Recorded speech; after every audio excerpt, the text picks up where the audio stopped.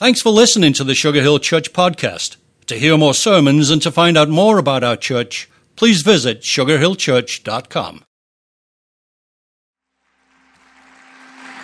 All right, time for a little, just a little honesty here. Are you ready? How many of you in the last 30 days have had a conflict with another person, whether it's work, home, spouse, neighbor? How many of you have had a conflict with somebody? Okay, dude, stood up for it. Well done. Nice. He had a serious conflict with somebody. Now, how many of you weren't listening but would like to try and answer the question if I asked it a second time? Okay, a few of you, very good. I'm not going to do it. I just wanted to check in. So, most of us go through life and have conflicts with people. It's life, isn't it? I mean, some of you wake up every morning and you are conflict. I mean, some of you are just born for conflict. Have you ever heard this phrase? Drama just seems to follow me. And when a person says that, you know what most of the rest of us say? Duh. Right? I mean, somebody came into your mind, didn't it? I mean, some of us wake up in the morning and think, what can I change today? And some of us wake up in the morning and think, how can I keep them from changing something today? Right? I mean, some of you, your marriage is grounded in conflict, the way you communicate with one another. I worked with a fellow one time, and he and his wife, the way they communicated with each other was, when I heard it, I thought, my stars, they have invited me into a war. And you know how they ended it? Love you too. And I thought, wow, zing. I didn't get it. So I remember asking him, I said, do y'all always talk like that? Yes, why? Oh, okay, got it. Okay, yeah. You know, and then I see other people. Like, I was talking about this in 9:30 service, and Greg and Tony Finley were kind of sitting over there where Jenny is, and I looked over there, and they're like smooching onto each other. So I love you, and I get a room. I mean, come on. And it's everything in between, isn't it? Because our relationships, in many ways, are grounded in how we value other people. And they become up and down based on how those values seem to change. And at times, we allow ourselves to be hurt because of ourselves, and other times we hurt others and don't even know we did. But I've discovered in Scripture there are three people who give us a beautiful picture of what we need relationally to succeed in this life. And I find it to be rather fascinating. If you have your Bibles, open up into the New Testament and find the book of Acts. Matthew, Mark, Luke, John, Acts. If you need to use the table of contents, I'm going to give you a minute to find that. If you have a YouVersion and you're looking it up on your iPad, then I'm going to give you a minute to hit browse and find Acts. And then when you find that, go to the 9th chapter. And in the 9th chapter of Acts, beginning in verse 26, we're going to find this story. And the story, the background is there was a guy named Saul who dedicated his entire life to kill and persecute people who chose to be followers of Jesus. So if you chose to become a follower of Jesus in that time, Saul's number one priority was to destroy you. That was his job.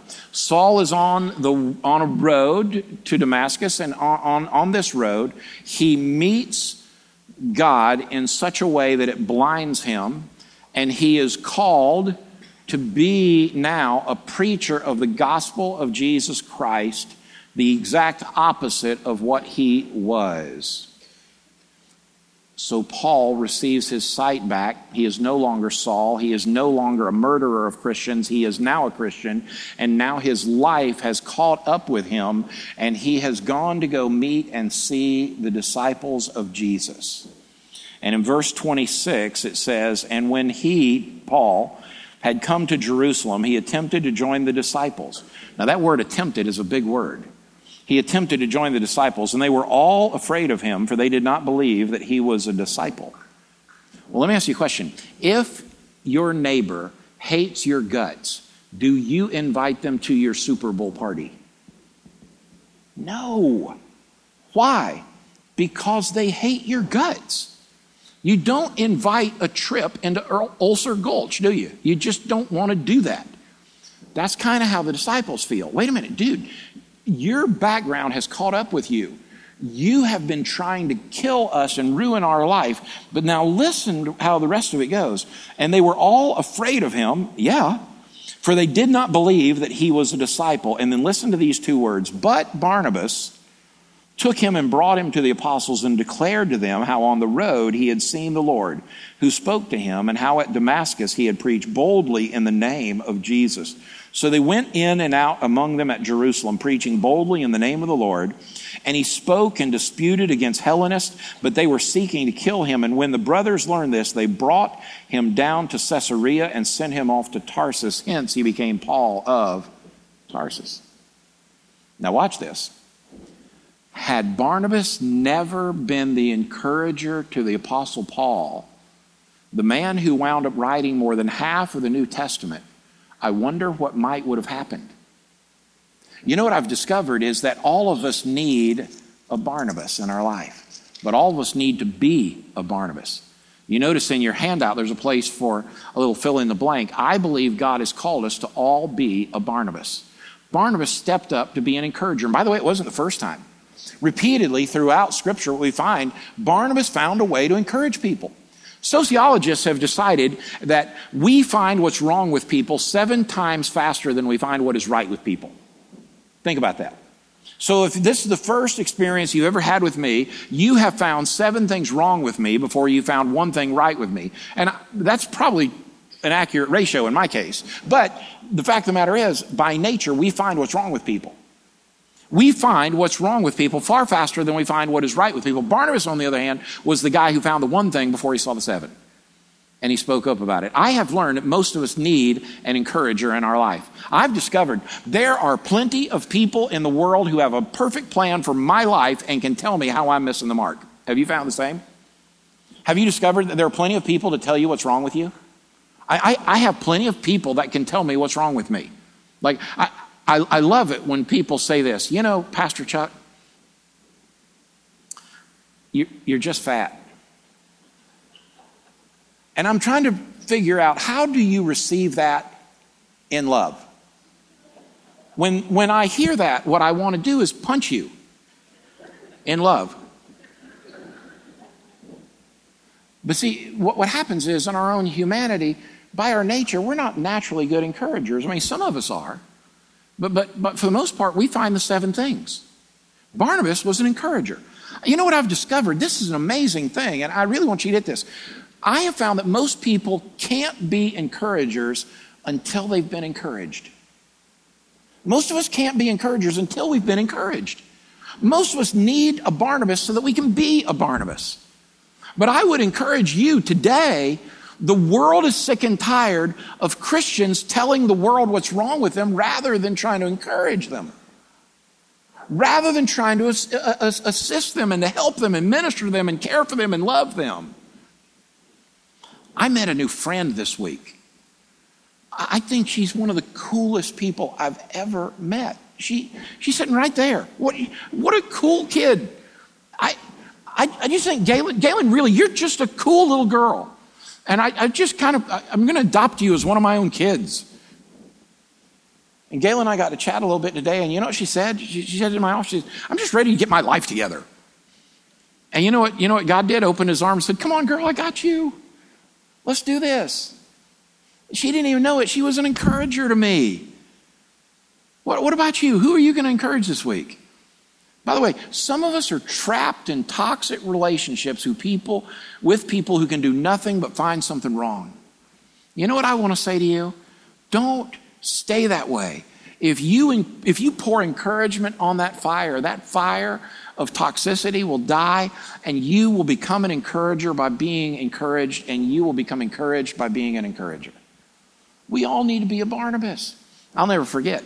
I was a young preacher boy, and nobody knew me from Jack. As a matter of fact, at 54, still nobody knows me from Jack. But I walked into the room at the Southern Baptist Convention where all of the hobnobs were. And man, I bought a new suit. I tied my tie the right way. I shined my shoes. You'd never know it by looking at me today, but really, I thought I was something. I walked into this room, and I had this friend. His name was Jay Strack. Jay was a heroin addict, and he'd been in broken homes all of his life, and just messed up dude. But he came to know Jesus and said, I want to get my life right. And he did. And he became one of the world's greatest youth evangelists, traveled around the world sharing the gospel, and was just an amazing guy. And I walked in the room, and Jay knew all the big shots. And I remember walking in, and when I walked in the room, I saw him over there, and he was in the corner with then Governor George Bush in Dallas, Texas. And I thought, wow, what am I doing here? And across that room, here's what I heard. Chuck, come here. You got to meet this guy. So, I strut over there like I'm somebody, and Governor Bush reached out his hand, and here's what Jay Strack said. Governor Bush, you got to get to know this kid. He really is a great guy. And I thought to myself, Jay Strack encouraged me, and watch this, he encouraged me when there was nothing I offered him back. There was no reciprocal deal. He just encouraged me.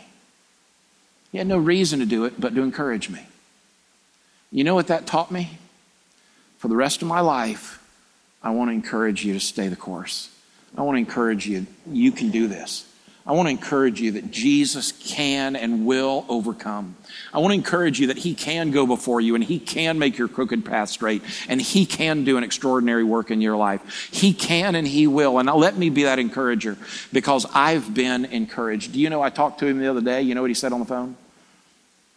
Jay said, hey, Chuck, I listened to your sermon the other day online. That was a good word, brother. That was a good word. He didn't offer me, there's nothing I offer him back. He just encouraged me to keep going. Who are you going to encourage this week? We need to be a Barnabas. But because there was a Barnabas, he sought out a Paul. I would ask you, if you're going to be a Barnabas, also pursue a Paul. Find somebody in your life that they can help you in your walk in Christ. Look with me, if you will. Flip the pages over to 1 Timothy for a minute. And go ahead and look in your table of contents. Find the book of 1 Timothy. And then the 4th chapter. Over in the 4th chapter, beginning in verse 8, here's what Scripture says. For while bodily training is of some value, godliness is of value in every way, as it holds promise for the present life and also for the life to come. The saying is trustworthy and deserving of full acceptance, for to this end we toil and strive, because we have our hope set on the living God, who is the Savior of all people, especially of those who believe. Now listen to the word that he gives Timothy. Paul, encouraged by Barnabas, who goes out and finds a bunch of young guys that he pours his life into, says, command and teach these things. Let no one despise you for your youth. Hey, if you're here today and you're a 20-something, you know what that word is? Don't wait till you're old to decide to change the world. Do it now. Do it now. You know when the day is to choose to get your life in order? Today. You know when the day is to choose to allow God to do something extraordinary through you? Today. Command and teach these things. Let no one despise you of your youth, but set the believers an example, and listen to this, an example in speech, how you talk, conduct, how you act, always in love, in faith, in purity. Until I come, devote yourself to the public reading of Scripture, to exhortation, encouragement, to teaching. Do not neglect the gift you have, which was given you by prophecy when the council of the elders laid their hands on you. Practice these things, immerse yourself in them, so that all may see your progress. Keep a close watch on yourself and on the teaching. Persist in this, for by doing so, you'll save both yourself and your hearers. In other words, Barnabas came along and encouraged Paul. Paul came along and poured his life into Timothy. You see, we all need to be a Barnabas. We all need to pursue a Paul, and we all need to teach a Timothy. And when I look at that process, I think to myself, that just is easier than, that sounds easier than it is. But I want to give you this encouragement that if we were to actually be an encourager and be encouraged, then that means there's somebody out there that can help us in our walk. Somebody out there can be a Paul in your life. Who are you going to call, young woman? Who are you going to call to help you figure out how to be the best mommy you can be? Who are you going to call and set up a time to sit with and figure out, how can I understand what God says in this text? Who am I going to call to help me become a Christian businessman? Who am I going to call that will invest their life in me? You know what I've realized? There are very few people in the world who you can call who can fix everything. But there are people who can help you with a certain thing. A few years ago, I was trying to figure out in my life how to manage my calendar. I knew a fellow who was a Gwinnett County judge, and he seemed like he always had his act together, always seemed to have his calendar together, never seemed to be rushed, never seemed to be out of control. I called him and I said, man, would you just show me how you do your calendar? And he said, man, I can't really help you. I don't do that whole mentoring thing. I said, would you sit down with me, show me how you do it? To this day, I use that system to try to manage my calendar. You know, what area in your life do you need to pursue a Paul in your life? You say, well, Chuck, I'm a self-made man. Dumber words have never been spoken. I mean, I don't want my signature on my life. I want the signature of my life to be Christ at work in my life. I want the signature of you see, I don't want you to count on my character. I want you to count on the character of God at work in me. We're to be a people who pursue a Paul that would invest in our life. And then finally, we're going to do what Paul did for Timothy. We're going to pour it into somebody else. When I first became a pastor, there was a fella in Beaumont, Texas. His name was Ralph Burridge. And nobody knows Ralph. He's not a big deal, but I called Ralph and I said, Ralph, man, I want to pastor a church that's something unique and special. I want to pastor a church that makes a difference. And he gave me the greatest piece of advice. He said, Chuck, listen to me. If you want a great church, you better greatly want to love people, because you can't preach your way into being a great church. Good thing, huh? I met with a fellow who pastored First Baptist Orlando for years. His name was Jim Henry. I said, Dr. Henry, I want to be a part of a great church, a great ministry. And I'll never forget what he said. He said, you know what, young Chuck? He said, if you want a great ministry, you better want to greatly minister. You better want to do something that nobody else will do if you want God's richest blessings on your life. You know, that's not what I wanted to hear. I wanted him to hear about how I could pick a verse and holler and people would just love it. And then he said two things. He said, you know, if you really want to greatly minister, know people by their name and allow them to disagree with you. Wow. He poured into my life. He was a Paul to me. Oh, this past week I've had the privilege to meet with 3 or 4 young guys and sit there and pass that kind of information, that kind of knowledge on to other folk. And you know what that looks a lot like? Don't miss this. It looks a lot like God looking at our life, and he sees the mess that we've made of it. But he's the great encourager. He said, but I love you anyway. So he sent Jesus so that Jesus could pay the price for our sin. He'd take the punishment we deserve. And he died on the cross and he shed his blood for the forgiveness of our sins. And he went on and said that all of us who believe in Jesus, that's why we sing that song, His Name, wouldn't have to perish but would have everlasting life, life forever, more abundantly today and more eternally forever because of Jesus. And they buried Jesus, and 3 days later he rose from that grave and he pushed that stone away. And on his way to heaven he said, go and make disciples, baptize them in the name of the Father, your Creator, in the name of the Son, your Savior, in the name of the Holy Spirit, who I'm leaving with you to be your counselor. You know what counselor literally means? To walk beside, to be your great coach, to be your disciple maker. You see, even God looked at us and said, you know what you need? You need someone to walk beside you. Paul, in all of his relationships, he didn't put them in a classroom. You know what Paul did? He walked with people. He walked them through the life, which sounds a lot like what a disciple maker does, just like when the Holy Spirit comes and walks beside you and gives you firm and wonderful counsel.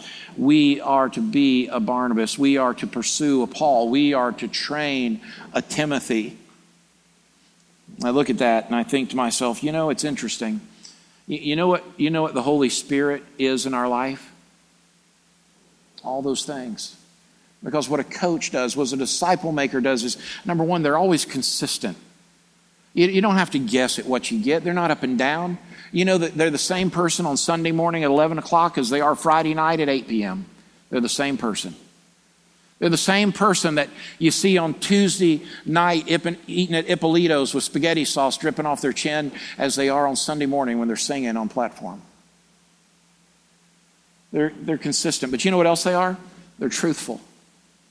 You know what I found? Somebody who is willing to be a Paul, somebody who's willing to train a Timothy, somebody who wants to be a Barnabas, they will, as Bobby preached last week, speak the truth in love.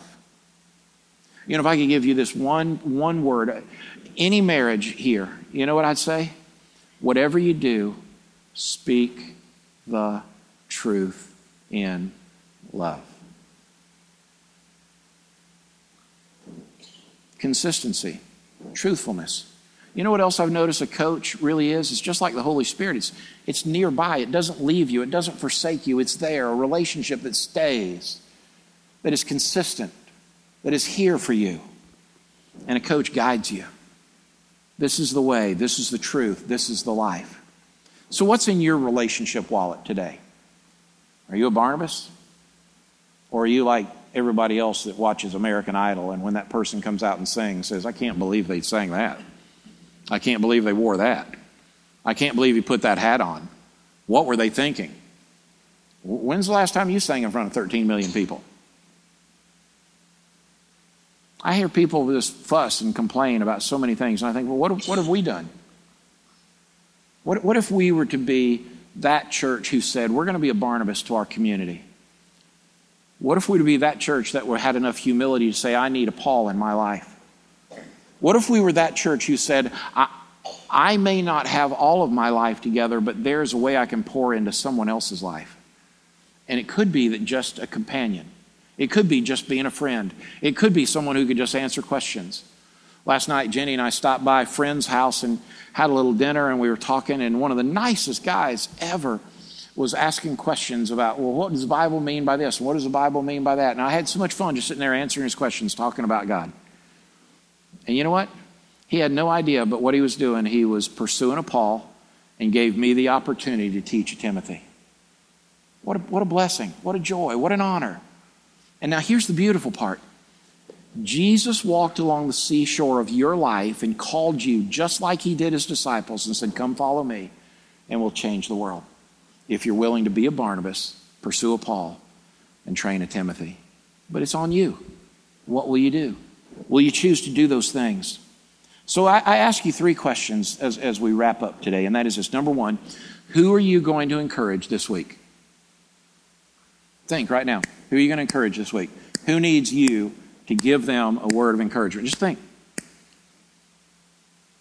Because see, for some of us, it'll be the first time somebody's heard something positive from you. Who are you going to encourage this week? All right, secondly, what area of your life are you going to find a Paul to help you in this week? Who are you going to find to be a Paul to help you this week? What area of need do you have? And you say, well, you know what, Chuck? I've got it all right here. Okay, I want to help you with that. Are you ready? You get your notepads out. Here you go. No, you don't. Because most of our lives are in a mess. We need other people. God made no mistake when he made the wonderful diversity in this room. I mean, just think about it. I mean, if you look across this room, how incredibly diverse the people in this room are. And God made no mistake when he put us all together to take your strengths to overcome my weaknesses and my strengths to overcome yours. And together, through valuing one another the way God sees us, we might actually be a Barnabas, pursue a Paul, and train a Timothy, and change the world, because we are grounded in two things. And that is, we are grounded in truth by faith. Truth by faith. It's interesting to me. My friend back there, Linwood Worley. You couldn't find two people a whole lot more different than me and Linwood. But you know what's interesting? Because our relationship is grounded in faith, because Christ is at the center of our relationship, truth is a hallmark of that friendship. But you know what I've learned? Truth doesn't happen in a relationship without faith being at the center of it. You see, Linwood can disagree with me, and he and I can remain solid friends. You know why? Because it's grounded in faith, and out of faith comes truth. and out of truth comes life. What about you? Who are you grounded in faith in? And by the way, you can't be grounded in faith with someone else until you're grounded yourself. So maybe today you need to say, Jesus, I need you. Come into my life and be my Lord, be my Savior. Come clean me up and make me new. I want you to be the boss of my life, and I want to turn my life around so that I can live for you and you alone. Give me a fresh start and make me new. Maybe that's the prayer and the desire of your heart today. So who are you going to encourage? Who's going to be your Paul? And how are you going to pour Jesus out into someone else this week?